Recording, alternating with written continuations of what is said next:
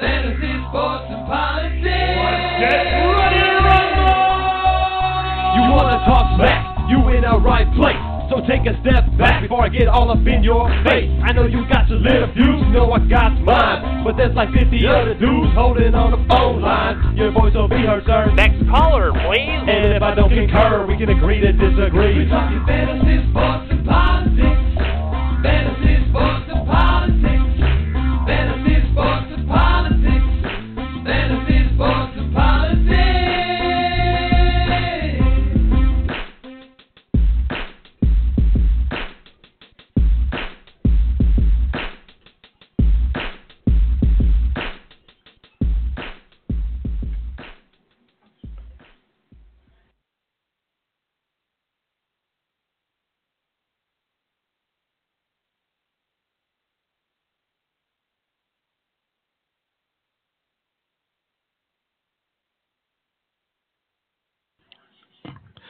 Hello, everyone, and welcome once again. I am JT. I'm filling in for Victor. We seem to have some technical issues here, and hopefully we can get this straightened out so we can continue this show. Quite naturally, this is FSP Show again, and the number to call in is 347-637-3220. Say that again. It's 347-637-3220 is the place to be if you want to talk to Victor or me. Like I said, we got a great show in store for you today. We're going to be going over the AFC North. Hopefully we can accomplish this and in short order. And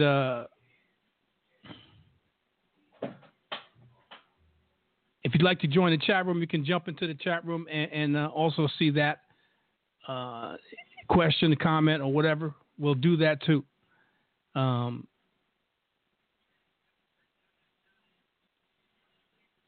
be hosting the show. Looks like Victor is having some technical issues. Hopefully he'll get them straightened out and we can converse in here. About the AFC North. As you know, we've been taking each one of these divisions and going down each one, thinking, giving you our thought process on what kind of record and what kind of season each one of these are going to have, whether it's in the AFC or the NFC.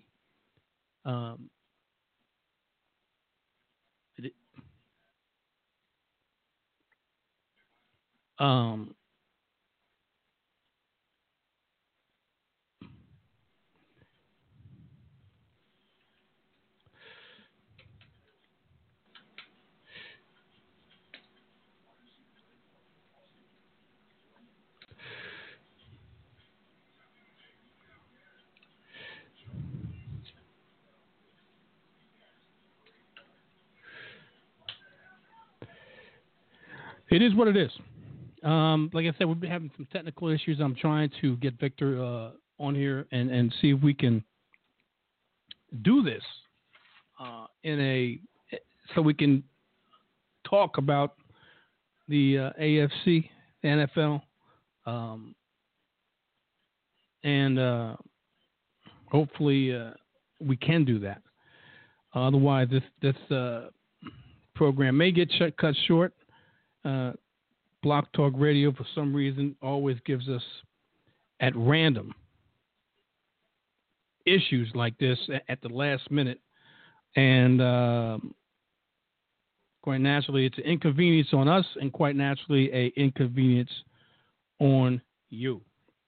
But we're trying to fight through it, trying to do the best we can with what we got. And hopefully it'll pan out for us.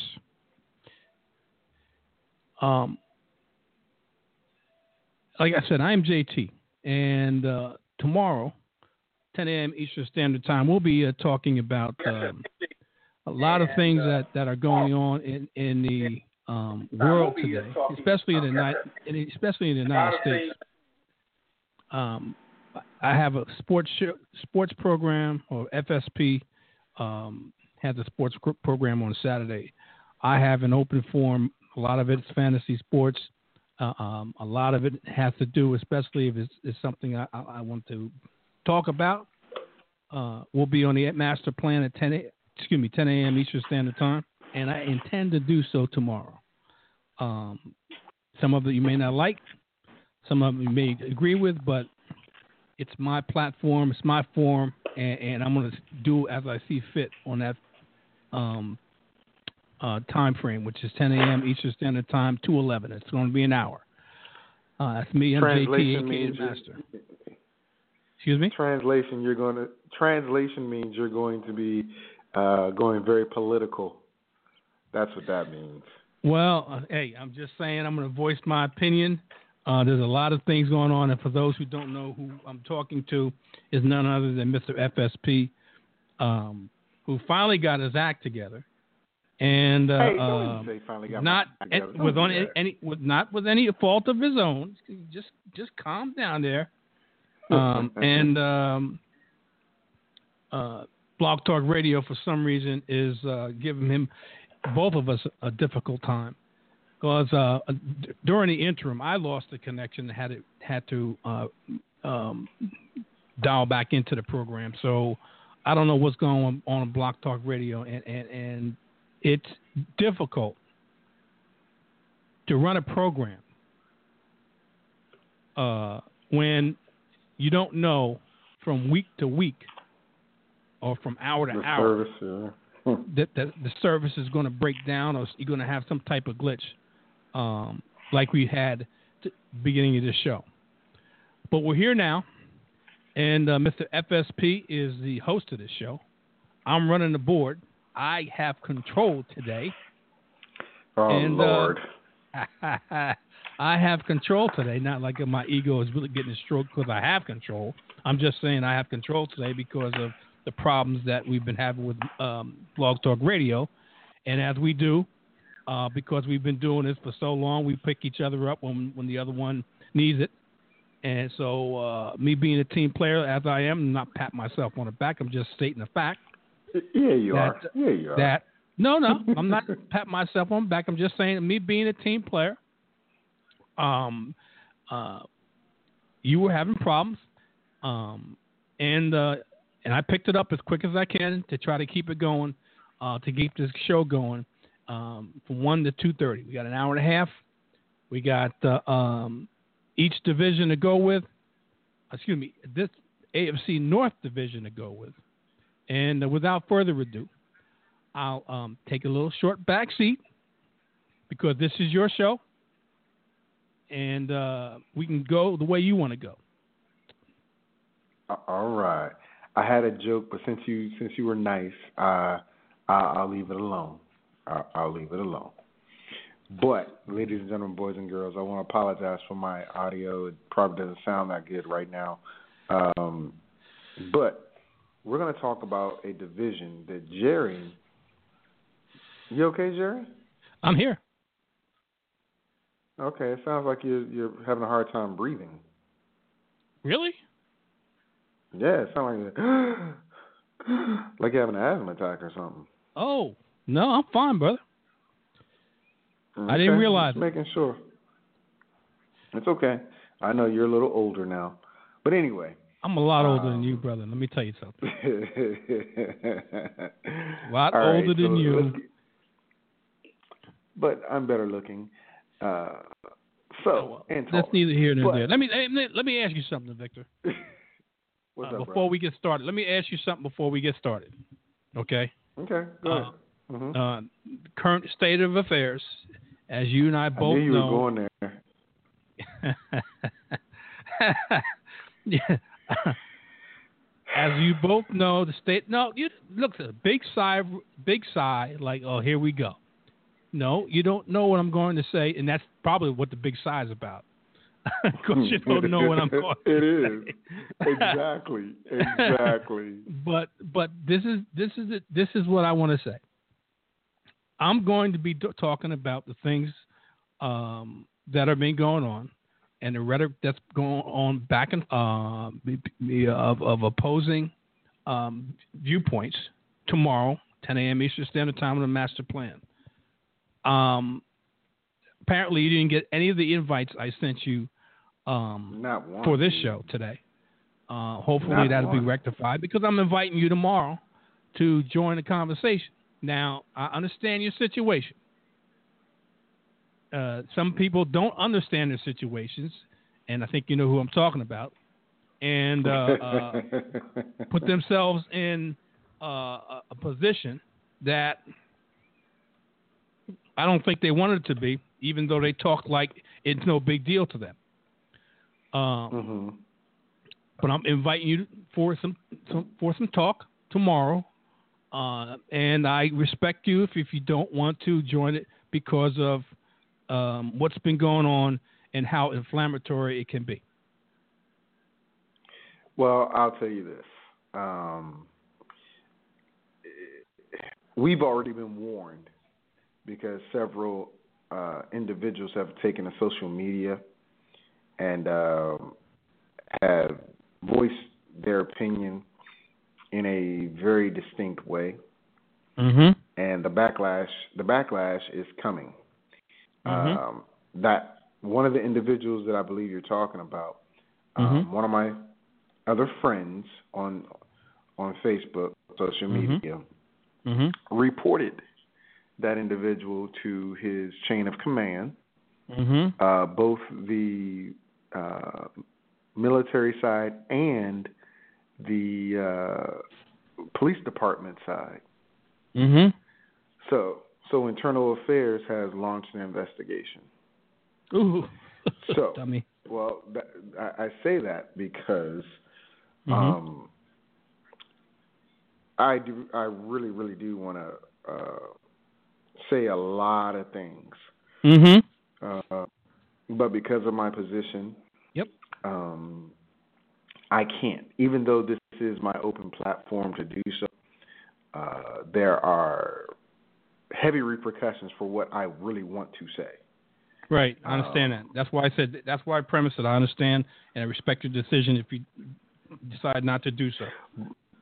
But I will say this: my mindset is not of a extremely negative nature. My mindset is this, and I'll say it.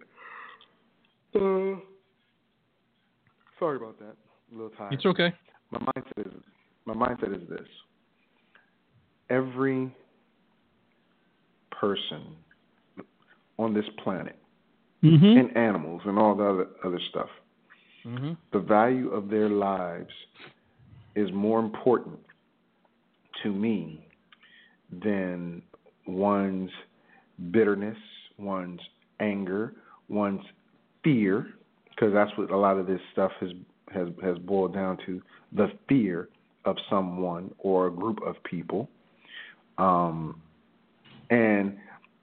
the things that went on in Dallas, the guy planned it, but then you see that there were others who did similar acts across the country. Yesterday, I felt that's cowardice and crazy because these aren't the same people who are perpetrating the vile acts.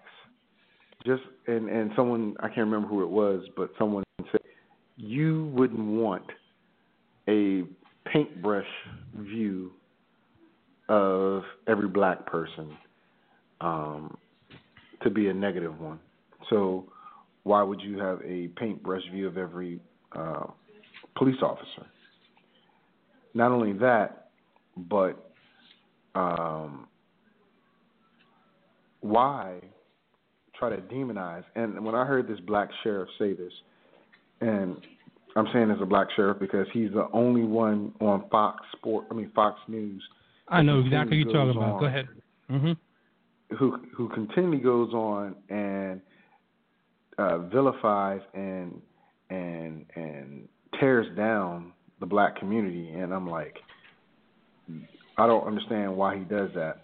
But he said that it's time for BLM, Black Lives Matter movement, to be listed on the terror list and all this other mess. I mean, I'm serious, Jerry, when I say this.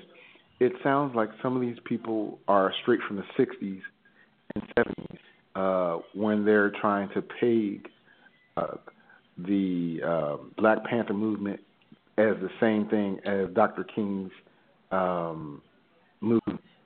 And I'm like, people don't see. I wasn't born until 76.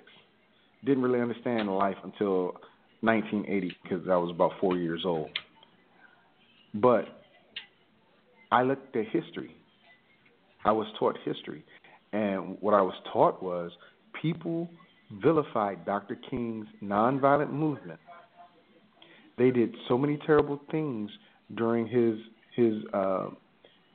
sit-ins, during marches and stuff, where he did not fight back. And the people he was with did not fight back. But as soon as, one person said, I can't take it, Doc, I'm going to swing, I'm going to do something, Dr. King's movement was labeled radical. It was labeled violent. Mm-hmm. And when Malcolm X opposed Dr. King and was like, no, by any means necessary, da-da-da-da-da, that fed into that narrative of being a violent movement until Malcolm went to Mecca and saw that there were a vast majority of people that had the same faith as he did were not the same color as he. And that changed his mindset. But that's not the part that people are told about Malcolm X. Right. That's not the part. Right. That's not the part that people are told about the Black Panther movement. A lot of people don't even know. Before Huey Newton, the leader of the Black Panthers, ran for the mayor of Sacramento, I believe. Mm-hmm. And he was a peaceful person. He's the one that first started giving out turkeys to people and stuff like that. And the mindset is you want to show the narrative of a negative movement. People want to perpetrate that mindset when that's not the case. When, you have bad seeds in each group. Now, the person that was on Facebook with us, the dude I really truly believe is a good person at heart. However, his mindset is based upon his surroundings, mm-hmm. and currently around him, he doesn't have those people. But then when you start seeing the people that commented on his behalf, you get to see why he thinks the way he does. Yep. Because of the way they were responding. You surround yourself with like people. Well, exactly. And they can't see it because they never experienced it. They can't see it because they never experienced it. If they've never been in that environment, never experienced that daily grind, and that view from another culture that systematically holds them down, systematically has an agenda that's not favorable to them, and it's favorable to the majority. And since the majority doesn't see it, they don't think there's a problem. The majority sees that, well, you got certain of your people, and I put those in quotation marks, in certain positions of power, don't see it, don't think there's a problem. When it hit home, and the tables are turned, Meaning if they're in a community that they're the minority versus them being in a community that they're the majority, they feel threatened. But for the most part, because they're in a community that they're the majority, they don't get to feel that emotion or what the other side feels because they don't experience that on a daily, hourly, minute basis. And it's been systemic and they can't see it. And you can talk to you blue in the face. And some people just don't get it because they never will, because they've never been there. So they imagine, well, you've got someone of you in power to position. What's the problem? But don't see it. And well, and I don't want to really get into it this today because I want to talk about it tomorrow, and I just don't want to put you in a position because of the position that you're in. But I just wanted to give you an invite. That's basically what all I wanted to find out if you were able to or willing or because of circumstances to come on tomorrow and talk about it as much as you want to. That's the only reason why I wanted to bring it up. I didn't want to talk about it and take up a lot of the time in our show or your show to go through it. But I just wanted to get your thoughts on and joining me tomorrow. That's all. I understand your situation. The person in question that was on Facebook going back and forth didn't understand his situation, and now he's pressed up against it. So, unfortunately, unfortunately, I mean, you try to tell him, and his and I have to say it like this: his arrogance and his, and I'll say it in quotation marks, privilege, thought he couldn't be touched. Let me put it that way. If you feel what I'm saying. So, I understand. Yeah. So, well, I want to let you know. Yeah. Listen, I do feel the way you feel, and I will be surprised if my cousin does not call in.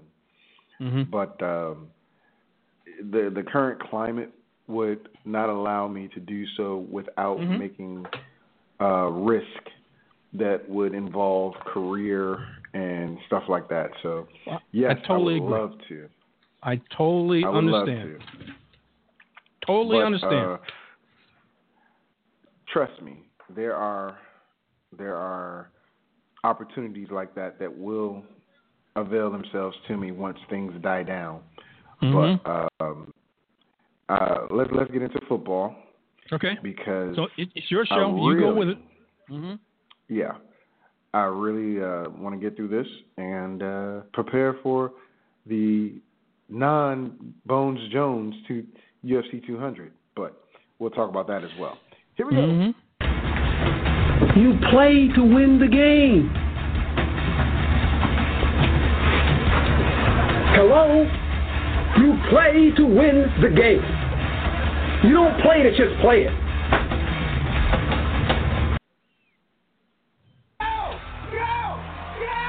Carrying the ball 20 times a game requires power and valor, not niftiness. The water bug and whippet backs rarely survive the wail and howl of the banshee. Stacked defenses in the pros. They must meld the butt of a billy goat with a sudden surge of a sprinter. He does not move with polish or slickness.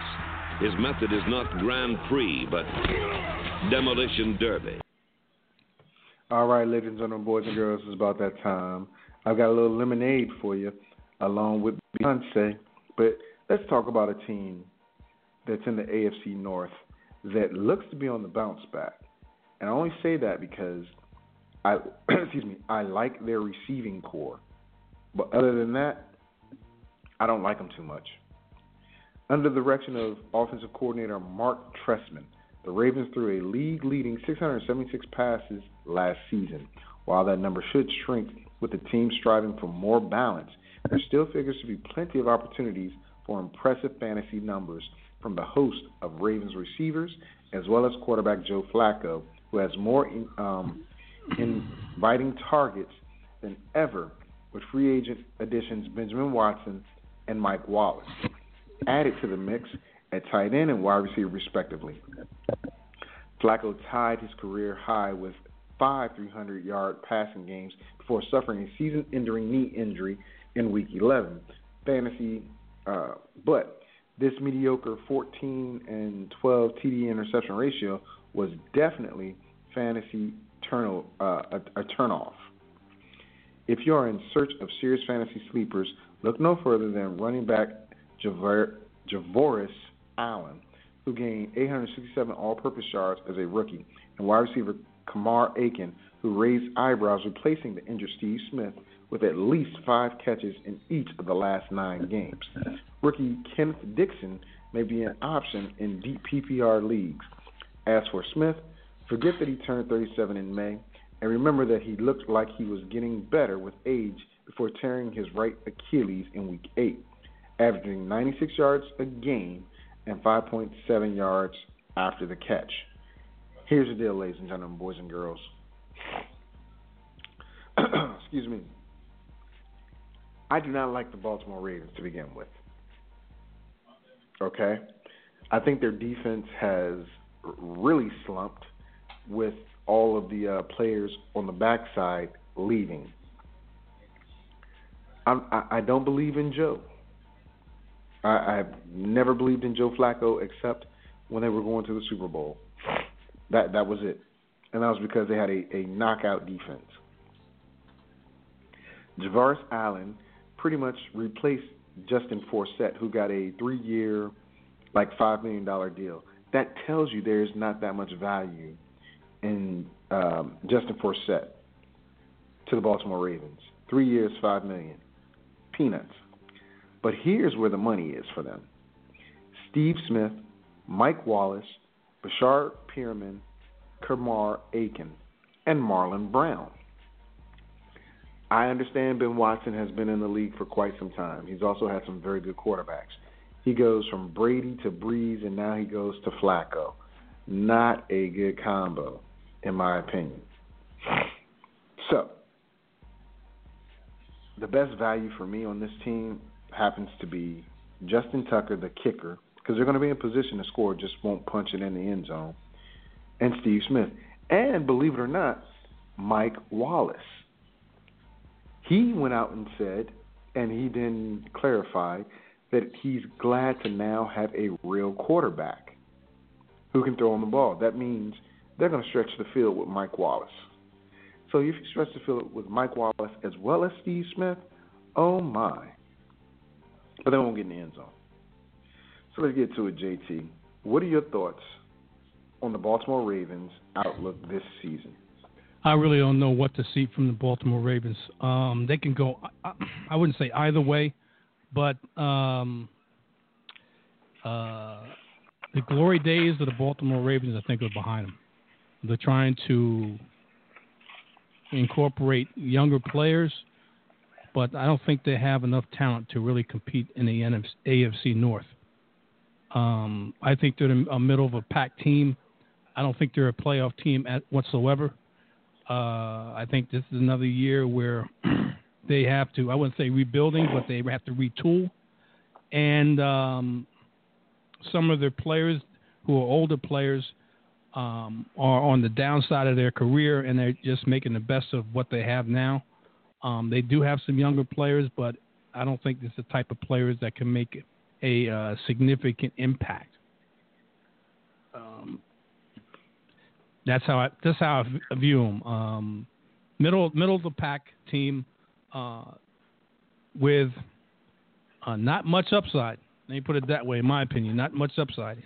That defense, in my opinion, is very suspect. I don't see too much of a difference from last year to this year. They could, in fact, take a step back even further in their defense. So And I'm not too impressed. I've never been too impressed with their offense. Even though Mark Trestman has a tendency to get the best out of their offense, I don't think they have enough pieces to really do any heavy damage in their offense. Well, let's go over this record this year. So they open up against Buffalo. I see them winning at home. At Cleveland. Cleveland, because Baltimore was the old Cleveland. I see them having a stiff contest, but I still think they beat Cleveland in Cleveland. Here's a good game at Jacksonville. Back-to-back away games, the first of two away games being a division rival and a tough division rival against Cleveland. At Jacksonville, they lose that. Oakland. Another tough game. Back off the road, come home. They recover from Jaguars, and I think they beat Oakland. So you got them at 2-2. What was that? 3-1 actually, because you said they beat Buffalo, right? Okay. All right. So then they host Washington. I'm still not on board with Washington. With Kirk Cousins, because they're playing basically at home. Washington that doesn't have that too far to travel. I still think that Baltimore wins this. At the Giants. Away game. Giants high-powered offense. One of the better offensive teams in the league, believe it or not. The defense is what their downfall is. And I don't think Baltimore has that much of an offense to offset what the Giants' defense is going to do. I like the Giants to win that game. So they lose. Baltimore loses that game. Well, they might as well stay in New York. They're going to go to the Jets. Tougher defense, a little better offense with the Jets, especially if Fitzpatrick is back. Stabilizes that offense, even though this is going to be a pretty even game, in my opinion. I like the Jets to win that back-to-back road games for Baltimore. We have a bye week 8, and then comes the tumultuous part of their schedule. Yep. And I already know what you're going to say for this one, but I'm going to say it anyway. Home for Pittsburgh. They lose that. Pittsburgh's going to blow them out. Hated rival. Okay. Usually have close games. Usually like 3 or 4 point games, somewhere around there. But too much offense and enough defense for Pittsburgh to offset anything that Baltimore has to offer. I like Pittsburgh in that game. Cleveland. Home against Cleveland. Second game in the division. Second game back-to-back division rivals. But Cleveland gets beat by Baltimore away. Second game of the season, and home in Baltimore in Week 10. I like Baltimore to win that. I know what you're going to call on this one, too. At Dallas. Loss. Absolutely loss. Mismatch. Next two games are a mismatch. They're home against Cincinnati, another division rival. Cincinnati's too much of a balanced team on both sides of the ball. Baltimore loses that. So they back-to-back losses at Dallas and home against Cincy. Okay. So since you said Cincy, I might as well go ahead and go to Miami since you already called that one. Yep. Week 13, they play their second home game against Miami. They get back on the winning track after 2 losses against some better teams, and they win the game against Miami. All right.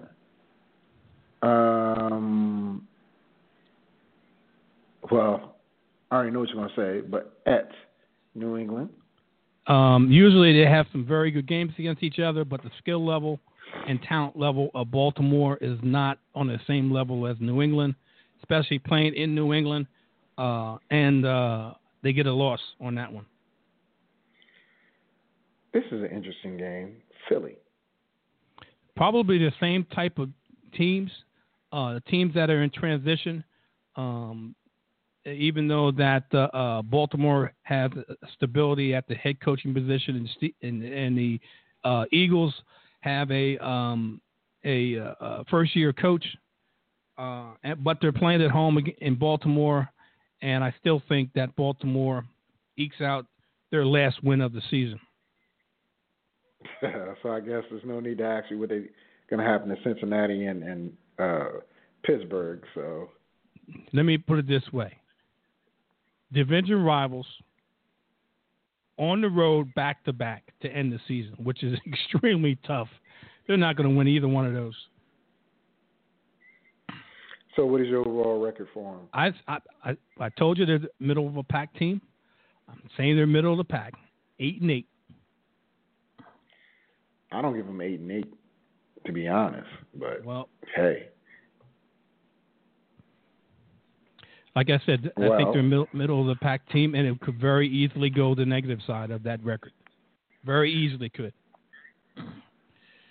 All right. Well, let's see if I can get some lemonade up in here. Maybe. And action. So, here's a team that Jerry obviously has a lot of fantasy value, and I think he thinks they'll do well this season. We'll find out when we get to the record. I'm talking about the Cincinnati Bengals. Even though the departure of free agent wide receiver Marvin Jones and Mohamed Sanu have significantly watered down the Bengals' passing attack, the team still has plenty of fantasy performers capable of reaching high water marks in 2016. Start with A.J. Green and Tyler Eifert, who rank among the league's top fantasy performers at wide receiver and tight end, respectively. Averaging 15.1 yards per catch for the second year in a row, Green reached double digits in touchdowns for the third time in its 5 seasons. Eifert spent an amazing 25% of the time on the field in the end zone with 13 touchdowns on 52 receptions, and he could become even more prolific if he can stay healthy for an entire year after injuries forced him to miss 3 games last season. Here's a problem that I see as a problem. This is just me. Running back Jeremy Hill is a high-powered TD machine with 20 rushing scores in 2 seasons, despite sharing playing time with Giovanni Bernard, a threat to go the distance on every play, both as a rusher and receiver out of the backfield. Andy Dalton made a quantum leap in efficiency with a 25-7 TD interception ratio in his 5th season after throwing for almost as many picks, 17, as TDs, 19, the previous season. Now here's the problem. A.J. Green, in my opinion, and some people have said he's a top 5 receiver. I disagree. I do. I really do. Okay. Giovanni Bernard is somewhat of a vulture to Jeremy Hill, because if you notice, Jeremy Hill lost that starting job towards the end of the season last year. Giovanni took it over, or they changed philosophy, one or the other. And I don't see Jeremy Hill being anything better than a high 3rd round pick because of Giovanni Bernard. But that's just my opinion. I mean, I'm looking at the stats right now. Last year, Giovanni was slow, but he had a lot of receiving targets. A lot. And it's difficult when Jeremy Hill is getting 19, 10, 12, 9, 8, 16, 15, 15. The largest amount of touches Jeremy Hill received in the running game was 22 touches in Week 13 last year versus Cleveland. And he finished the season with 19, 16 rushes. But the yardage, 31 yards, 63 yards, and 96 yards. Giovanni has him beat because of the combination of rushing and receiving touches. But tell me what you think, JT. Let's go. All right, Cincinnati. What kind of team are they going to be with Hugh Jackson? not there. Understudy Hugh Jackson is taking over as the offensive coordinator. Like you illustrated, they lost Marvin Jones and they lost Mohamed Sanu to free agency. So the big receiving threat, and he got Tyler Boyd, if I'm not mistaken. I think he's going to be playing in the slot. And they still have A.J. Green. I don't think A.J. Green is overrated.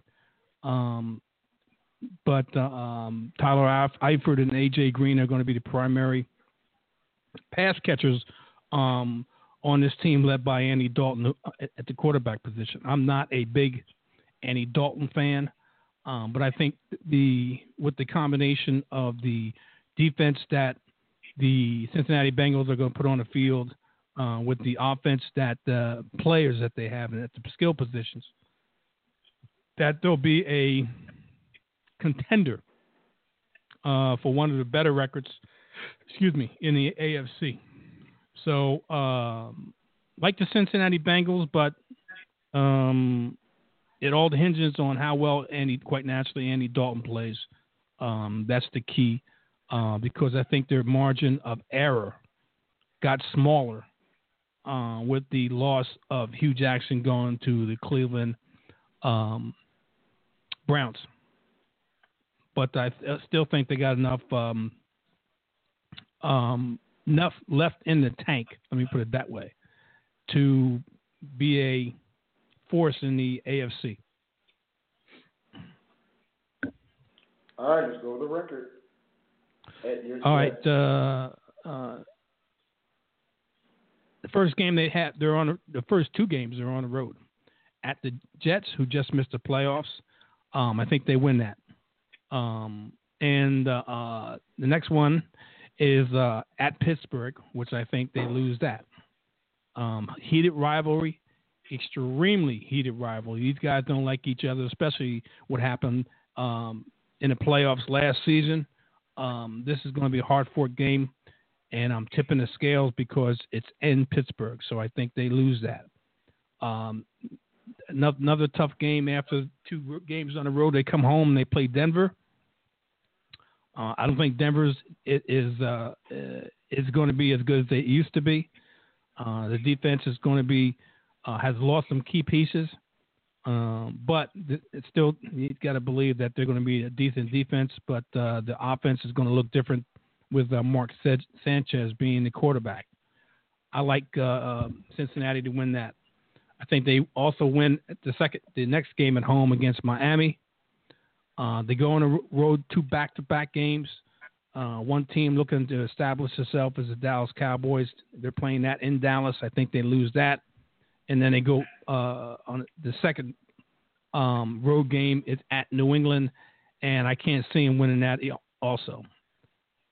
They come home for 2 more games, one against their division rival and against their in-state rival in the Cleveland Browns, and I think they win that. And unfortunately for Washington, they're playing Cincinnati in Cincinnati, and I think they win that also. Week 9 is where we're at right now, and that they're on a bye week. They come off the bye week and play 2 New York teams, one at the New York Giants and win that, another one home against the Buffalo Bills, and they win that. They go back on the road against a division rival, and I think they beat the Baltimore Ravens in Baltimore, and then they come back home to play the Philadelphia Eagles, who I don't think is going to be really a good team. I think they're, like I said previously, I think they win that. Then they go on the road and play their division rival and in-state rival again, which will be the Cleveland Browns, and I think they win that. It's ironic they come back and play their really hated rival. I mean, this is a bitter rival. This is levels above Baltimore versus Pittsburgh. This is Cincinnati versus Pittsburgh, and it seems like the common denominator is the Pittsburgh Steelers. But I think they lose in Cincinnati. Believe it or not, I think they lose in Cincinnati against Pittsburgh. Then they go on the road against Houston. Now, this game can go either way, but I'm giving them a loss because it's in Houston. But it can go either way because I think these two teams are just about the same. Very good defenses, and the difference is one has a different offensive coordinator, different philosophy. The other one has a different quarterback. I'm talking about Houston. And these teams are next to the last game in the season, and they should be where they're going to be for if they're in contention for the playoffs. So, but I'm giving it Houston the win and Cincinnati a loss. In the last game of the season, they play at home against Baltimore, and I think they'll definitely need it for playoff seeding, and they'll beat Baltimore. Equates to 11-5 season. But they're not going to win the North? You don't think they're going to win? I'm giving them 11-5, and I think they do not win the North. No. So that tells me that you got somebody going 15-1, 16-0. We're going to get to that team in a minute. My battery's running low on my laptop, so I'm going to need you to play a little lemonade for me. Okay. Hold on. Where's lemonade at? Where is lemonade? Where is lemonade? It's gone. All right. So, former number 2 overall pick, Robert Griffin III, has a chance to rekindle some of the dual threat skills he displayed as the 2012 Rookie of the Year. Now that he's working with a renowned quarterback developer in Hugh Jackson, but he's just likely to get hurt behind a reworked offensive line that gave up the second most sacks in the league in 2015. He should have went to freaking the Broncos. Anyway, Robert Griffin III should get to play. Robert Griffin III should get to play with 2013 receiving yards leader Josh Gordon. No, he will not. His former teammate at Baylor in 2010 receiver on the field, but that won't be clear until Gordon's August appeal for reinstatement from a ban for substance abuse. But if I'm not mistaken, Josh got popped again. Did he get popped again? Yeah, he's due to get reinstated, or trying to get reinstated near the beginning of the season. Okay. Here we go. Gary Barnidge is coming off of a breakout year in his first season out of Jordan Cameron's shadow, but he counts as another wild card. Now 31 on a new deal after just one good season, he'll get some room to work thanks to first-round draft pick Corey Coleman, a stretcher out of Baylor who is probably a high-end wide receiver number 3. Rookie wide receivers Ricardo Lewis, Jordan Payton, and Rashard Higgins will compete for reps with Andrew Hawkins and Brian Hartline. Isaiah Crowell and Duke Johnson will be intriguing mid-round options with Jackson's love of running the ball, especially with the deception RG3 can offer in zone read plays. Johnson is a better option given his ability to add receiving yards. Now here's the problem. On this depth chart, which they have here, they have Robert Griffin III and Cody Kessler. McNown is still there. Mm-hmm. And from all accounts, McNown is doing the better of the two, of all of them. So I can't agree with this assessment because I don't think that RG3 is going to be the starter if he hasn't gotten himself together at this point. But JT, you know Hugh Jackson. Talk to us. I love Hugh Jackson, man. I mean, I have a man crush on Hugh Jackson. Liked him when he was with the, I think he was with the Baltimore Ravens. I know he was with the Cincinnati Bengals. He was the head coach for a short interim time. I don't know why they didn't keep him at the Oakland Raiders. Hugh Jackson is a running back's best friend. Let me put it that way. And I like the way he runs his offense. Very creative, but he's a running back-based offense. And is a and will be a hell of a coach. Unfortunately, he went to Cleveland, and I can understand why he did, because he wanted to build it from the ground up, and that's what they're going to have to do. But the Cleveland Browns this year are going to have an extremely tough year with the schedule that they have. It doesn't look too promising for Cleveland Brown fans to expect a lot of wins this season. They brought a lot of young players in, especially in the wide receiver position was lacking. They have questionable talent that needs to be developed in the quarterback position, and they'll be relying heavily on their defense to get them through games and try to produce some wins, which I think are going to be very few. Well, that's my question. Mm-hmm. So, do you think their defense is that good now that they've let some of their key players go? They're going to have to rely on the defense. The reason being I'm saying this is Hugh Jackson. And I told you, the run-friendly deep offense. So most coaches, when they run the football a lot, rely on the defense to keep the game close. And because it's basically a conservative type offense when you run the football a lot, that ball control eats up the clock, and you try to keep the game close and hopefully win it, or have a chance to win it when it counts in the fourth quarter. But I think if you look at the schedule, that they're going to have a problem being able to do that. And we can go through the schedule and see. I'll show you how bleak I think this is going to be. Well, that's what we're about to do right now. Okay. Here's the thing, though. I think they're going to be tougher than what you give them credit for. Now, I don't believe they're going to get more than 6 wins. I don't believe so. Well, it looks like you don't think they're even going to get 6.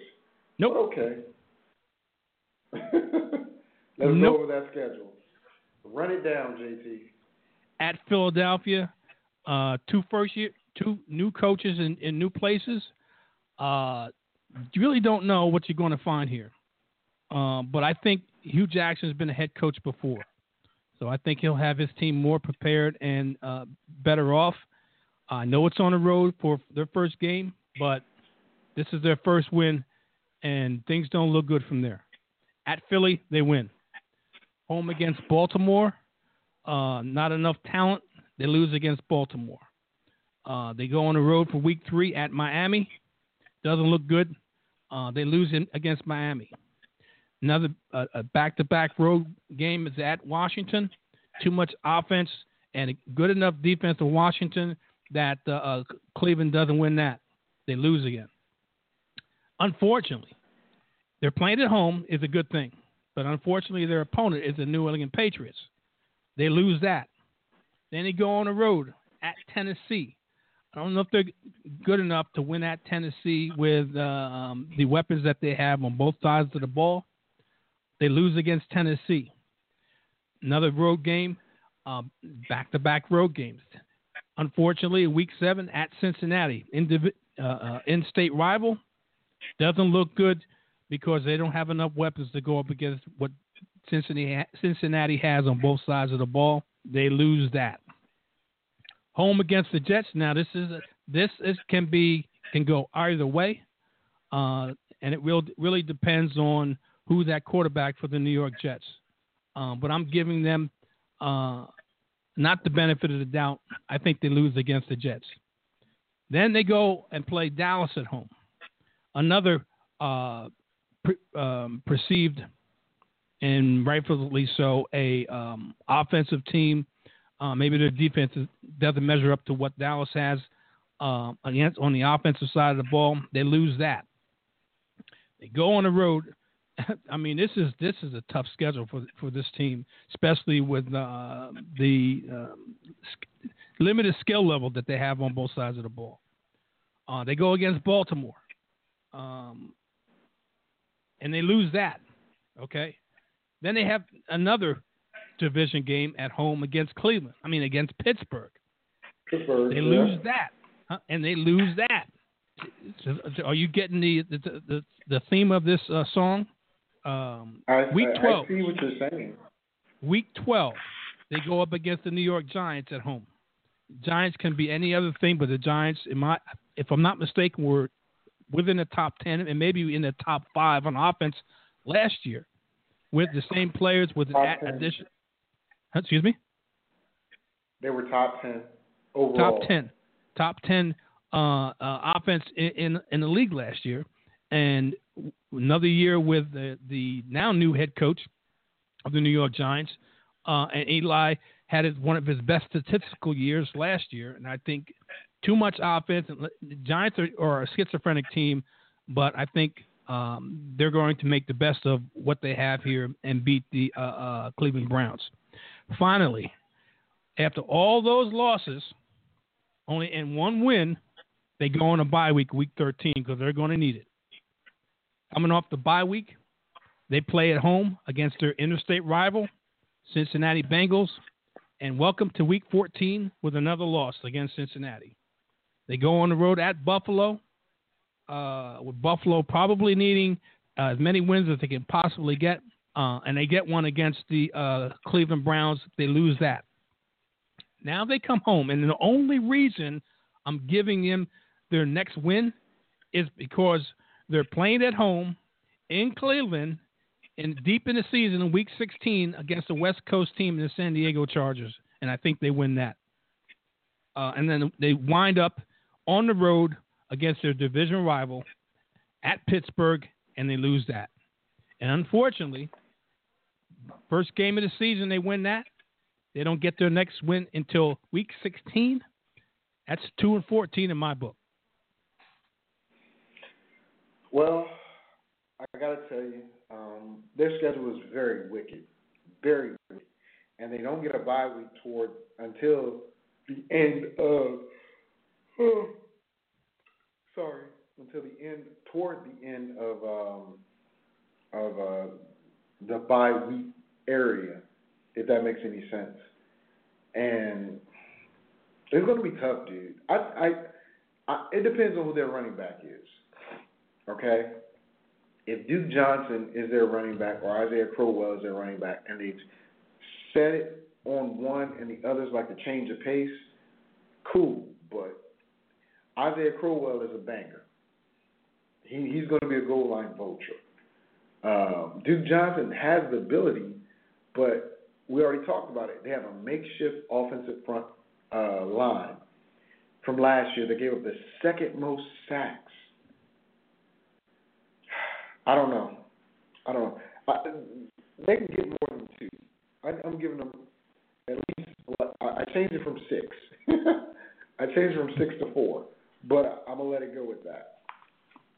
Now, for the team that we all know, you're saying is gonna be 15-1, 16-0, because you've been every time we go over anybody that plays it, lost. So apparently this team's going to go 16-0. No. Mike Tomlin's going to be. Nope. Yeah, okay. Nope. According to you, Mike Tomlin's about to be the coach of the year. But give me some lemonade, brother. He's going to be in strong contention. I do believe that, and he's going to be in strong contention. Trust me when I say that. All right, I need some lemonade. Here we. What the heck is that? I just saw it. Here it is.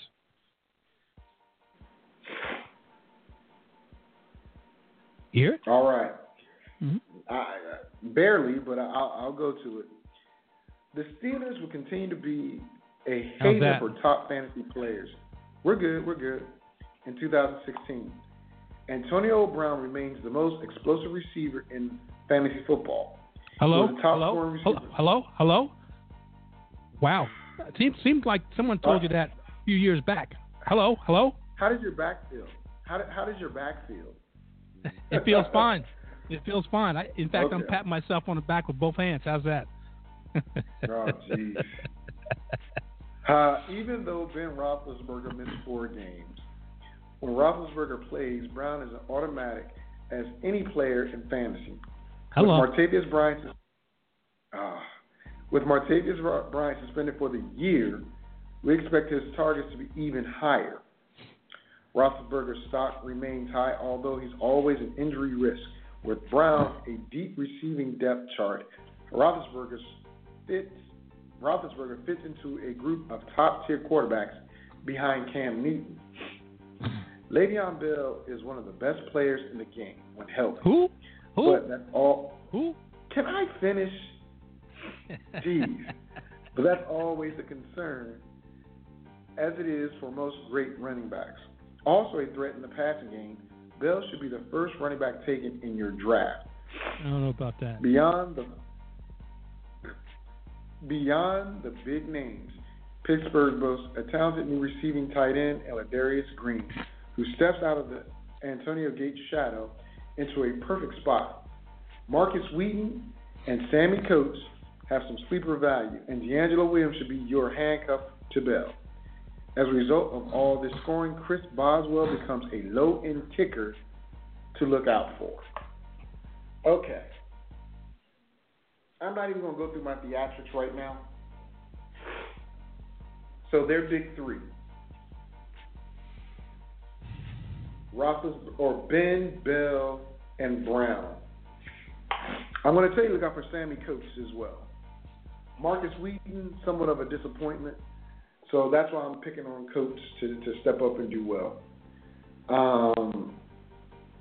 This team is a very good team. Very, very good team. Really? Very well coached. Really? I'm still picking them to lose the first game of the season, but I think they're a very, very balanced team. Their secondary is not that good, but I think they'll get better over time. Week 1 versus the Redskins secondary, it's going to be tough sledding for Big Ben and Antonio. But I see them having a good outing, but I don't think they're going to beat Washington. The only way they'll beat Washington is if Kirk Cousins turns the ball over and gives them opportunities. As I said, you have Josh Norman, Rashard Breeland, and several other very talented DBs, and you have D'Angelo Hall now playing free safety. So I don't see very much going on in week 1. But other than that, I got a feeling Jerry's going to have – well, Jerry hasn't beaten Washington anyway. But I think Jerry's going to have a very, very – shut up – a very, very favorable record for him. So I'm going to let you go over the schedule right now. Go ahead. All right, people. I've been touting this team for the longest. Had a lot of doubters until it actually seen what I was predicting all along. You got Big Ben. Victor alluded to it. Big Ben. You got Antonio Brown. I think the best receiver in football. And you got Le'Veon Bell, when healthy, the best running back in football. And then you got 3 players that are going to make significant contributions during the season. And Ladarius Green, Sammy Coates, Marcus Wheaton. Young, and up-and-coming defense. Vic alluded to it, that they have issues in the back end of the defense.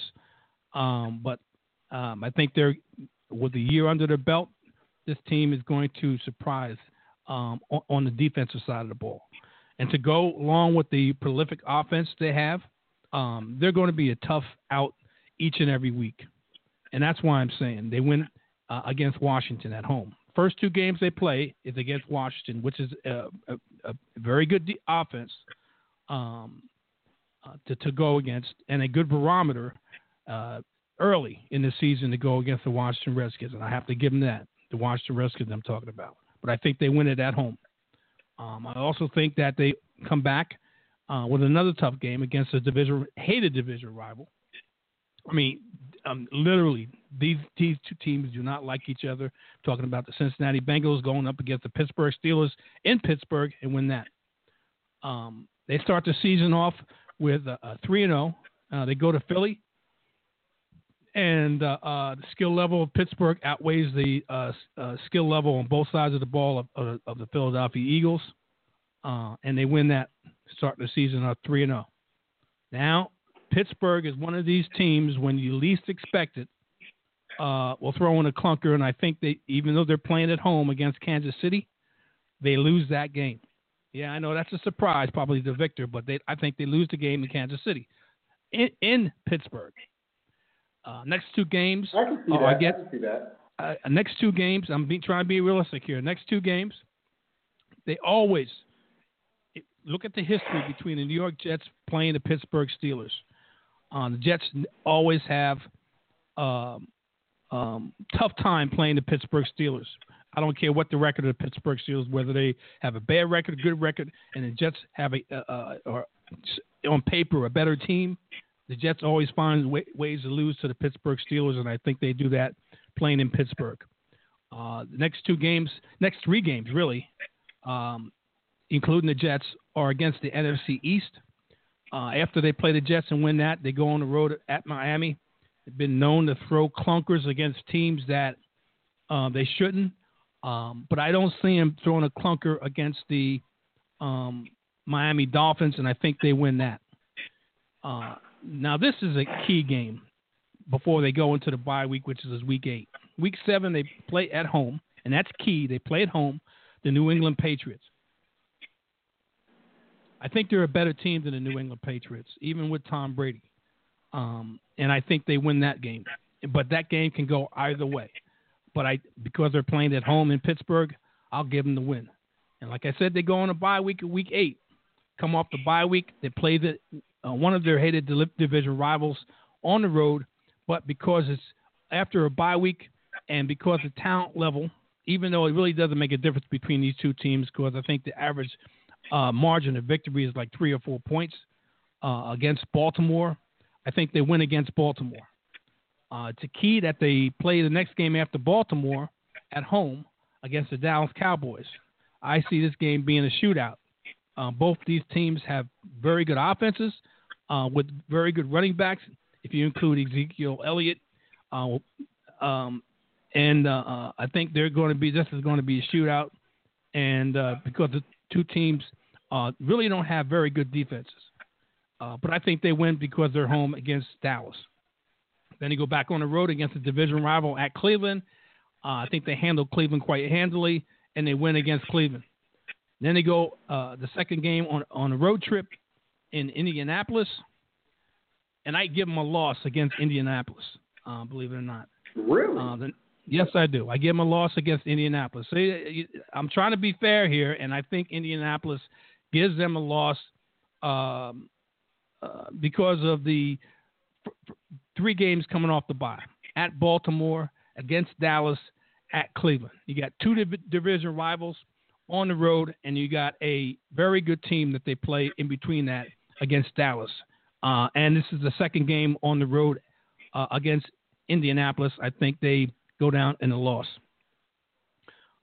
It's not who you play, it's where you play them and when you play them. And I think that's the reason why I give them a loss in Indianapolis. If it was home, I'd probably give them the win, but it's on the road against Indianapolis, and I think they go down with a loss.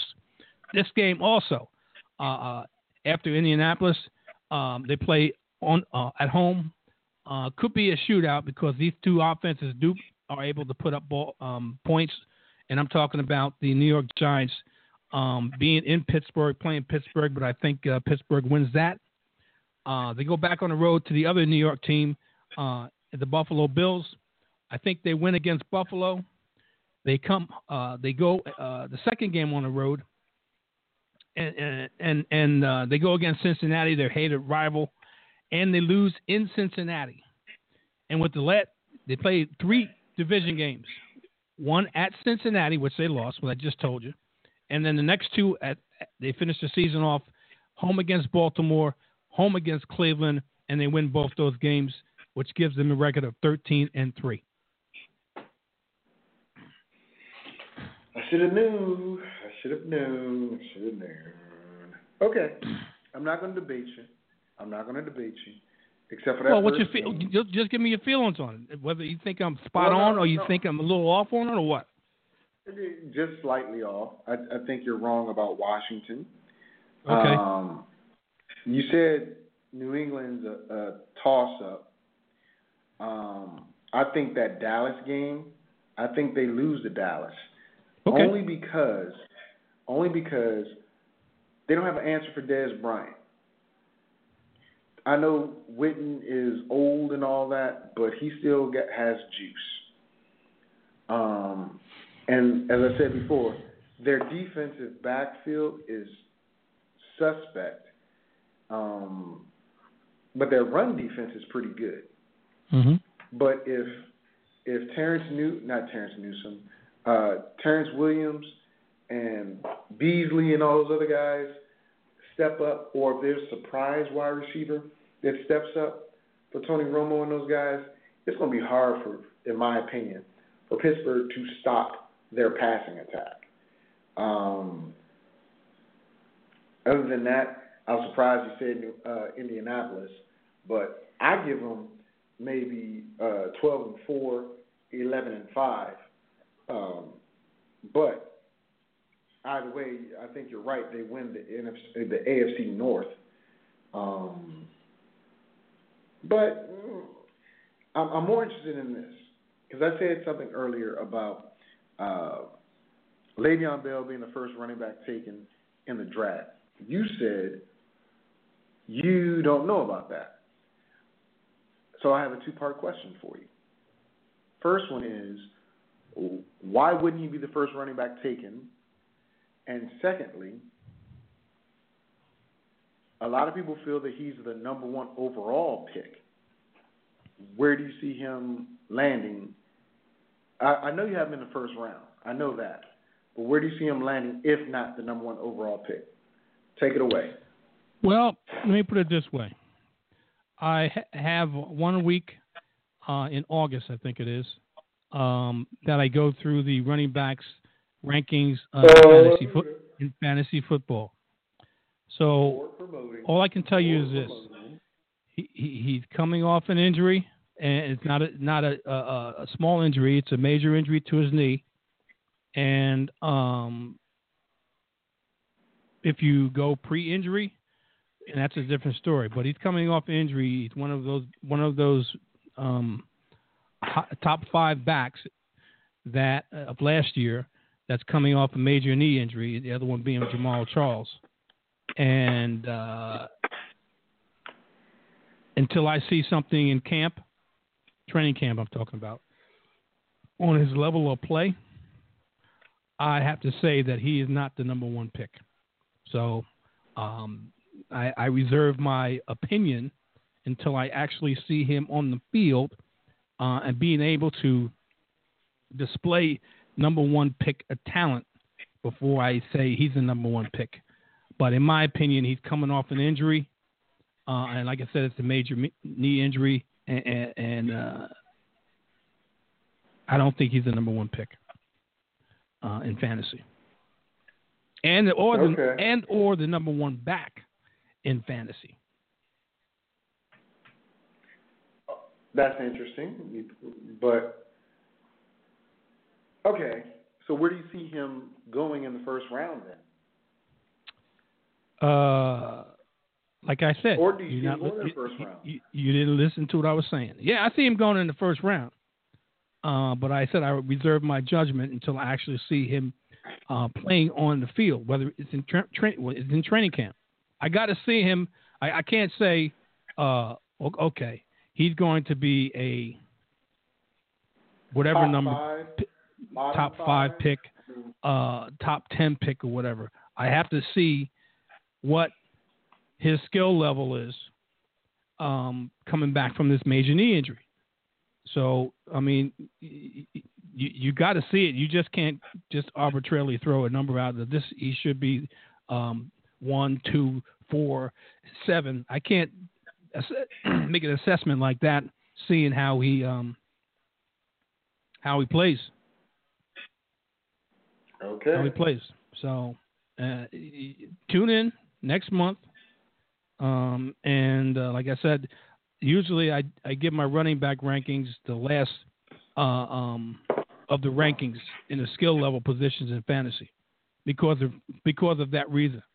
Because I got to really see the running backs pass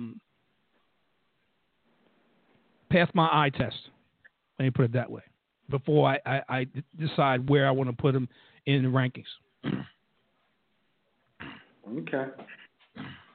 Well, you skirted both questions, but it's okay. I didn't. I'm giving you the honest answer. You know, let me put it this way: player that's injured, and he's coming back from a major injury like a knee, and he's a running back, which is key for a running back, or key for any football player, but especially a running back, and a top running back. You don't know if he's going to come back to top level or a step below that without seeing him actually play. So I would be remiss in giving you a ranking based on nothing, really, based on nothing, because the fact is I haven't seen this guy perform. You got to see him, got to give me something. I just can't arbitrarily throw he's going to be the number 1 pick or the number 2 pick or number 5 pick without actually seeing this guy perform. See if the issue is that he's not going to be the same or that he's completely healed and it looks like he's going to return to top form like he was last year and the year before that. I got to see him do something just like Jamal Charles. These guys are coming off major injuries. Charles was an ACL and I think MCL, PCL for Le'Veon Bell. So I got to see these guys do something on the field before I can give a proper assessment of where they should fall in my running back rankings. All right. Well, you got anything else you want to say before I let you bounce? We got 10 minutes here. You've finished up, I guess, and you want to bounce and you want to go to sleep. Is that what you're telling me? That and you won't answer my ranking questions that I have set because you're saving it for next month, which is fine. But I'm tired. Yeah, okay. Yeah, okay.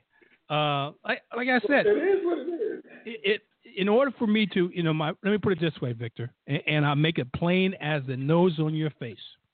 No, you already made it plain. No. I'm gonna even break it down even more because, and when you hear what I have to say, you'll know why I'm holding back my rankings. Last year. I just want to know. Wait a minute. Go ahead.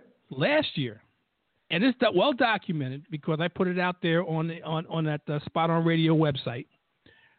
The rankings I had for running backs, and see, you laugh now, so you know why I'm saying this.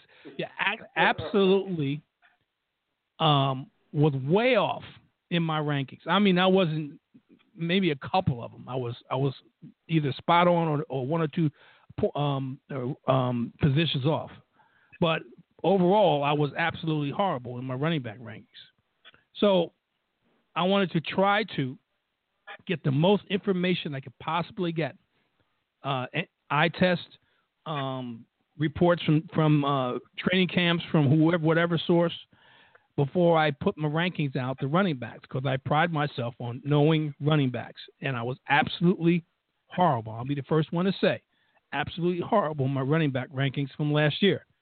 I want to be able to give the people that listen to me about running backs, especially running backs, the best possible opinion that I have of running backs So I reserve my judgment until I can absolutely give the best, in my opinion, analysis of what I see from 1 to 25 of the running backs that I rank. So that's why I was horrible last year, and I'll be the first to admit it. And that's weighed on me, believe it or not.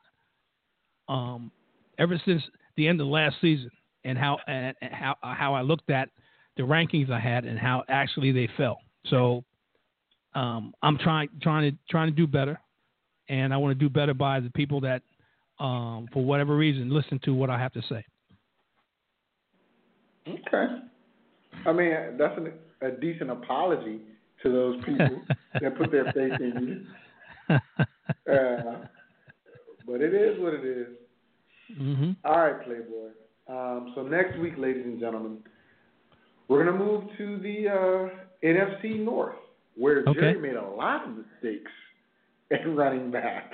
But yeah, we'll go to the NFC North next week, and we'll conclude the month with the AFC. Wow, did we go through all the AFCs? We did the South, we did the East, we did the West. I don't think we did. Did we do the West? Did we do the West? I'm not sure if we did the West or not.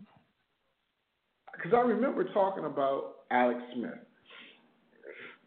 And I remember saying we're going to talk about the Raiders. But I'm not sure. I don't think we did the AFC West. Okay. Well, we'll do the AFC West and the NFC West to end the month. Mm-hmm. And as Jerry said, August is going to be our weeks of breaking down individual players at positions, or positions, I should say. And we're going to conclude the month with our fantasy drafts in August. We will be going live again, and we'll see what happens. I, for one, plan to repeat last year's winnings, except I want to get more. I'm a very good competitor. Matter of fact, I'm a Hall of Fame capacity player. Jerry, he's like the Buffalo Bills. You know. Yeah. Okay. No cigar. I'm always, for the most part, I'm always in the playoffs, and that's all I can ask for. That's all I can ask for, because I keep saying this, and I'll keep on saying it. You got to be in it to win it. So you don't have to have you don't have to have the best record. It's nice, but you don't have to have the best record. You just have to be. Yeah, I learned that. Exactly. You don't have to have the best record. You just have to be eligible to get into the playoffs, because all it takes is one hot streak for a team that may be the lowest seed to win it all. So you just got to be in it to win it. And for the most part, people, between Vic and I, we can get you to that promised land. That is for sure. All right, with that being said, check out JT tomorrow morning at 10 a.m. Eastern Standard Time, as he has a master plan. And I think we're going to have some Afro picks and some fist raised tomorrow. But it's okay, because that's what we do sometimes. That's what we do. It's called Fantasy Sports and Politics. So, we're going to get in. Well, JT's going to get into it. And I'm quite sure somebody else might call and might surprise us. I don't know. But any last words before I let you go, brother? No, just enjoy the weekend. America, it's time to wake up and smell the coffee, so to speak, and realize that it's broken and needs to get fixed. All right. With that being said, I'm going to ask JT to do something he ain't did for me in a very long time. I'm going to let him find it first. Well, I found it. I just need you to say what you need to say. Hit my music. No. You've been listening what? Oh. Okay.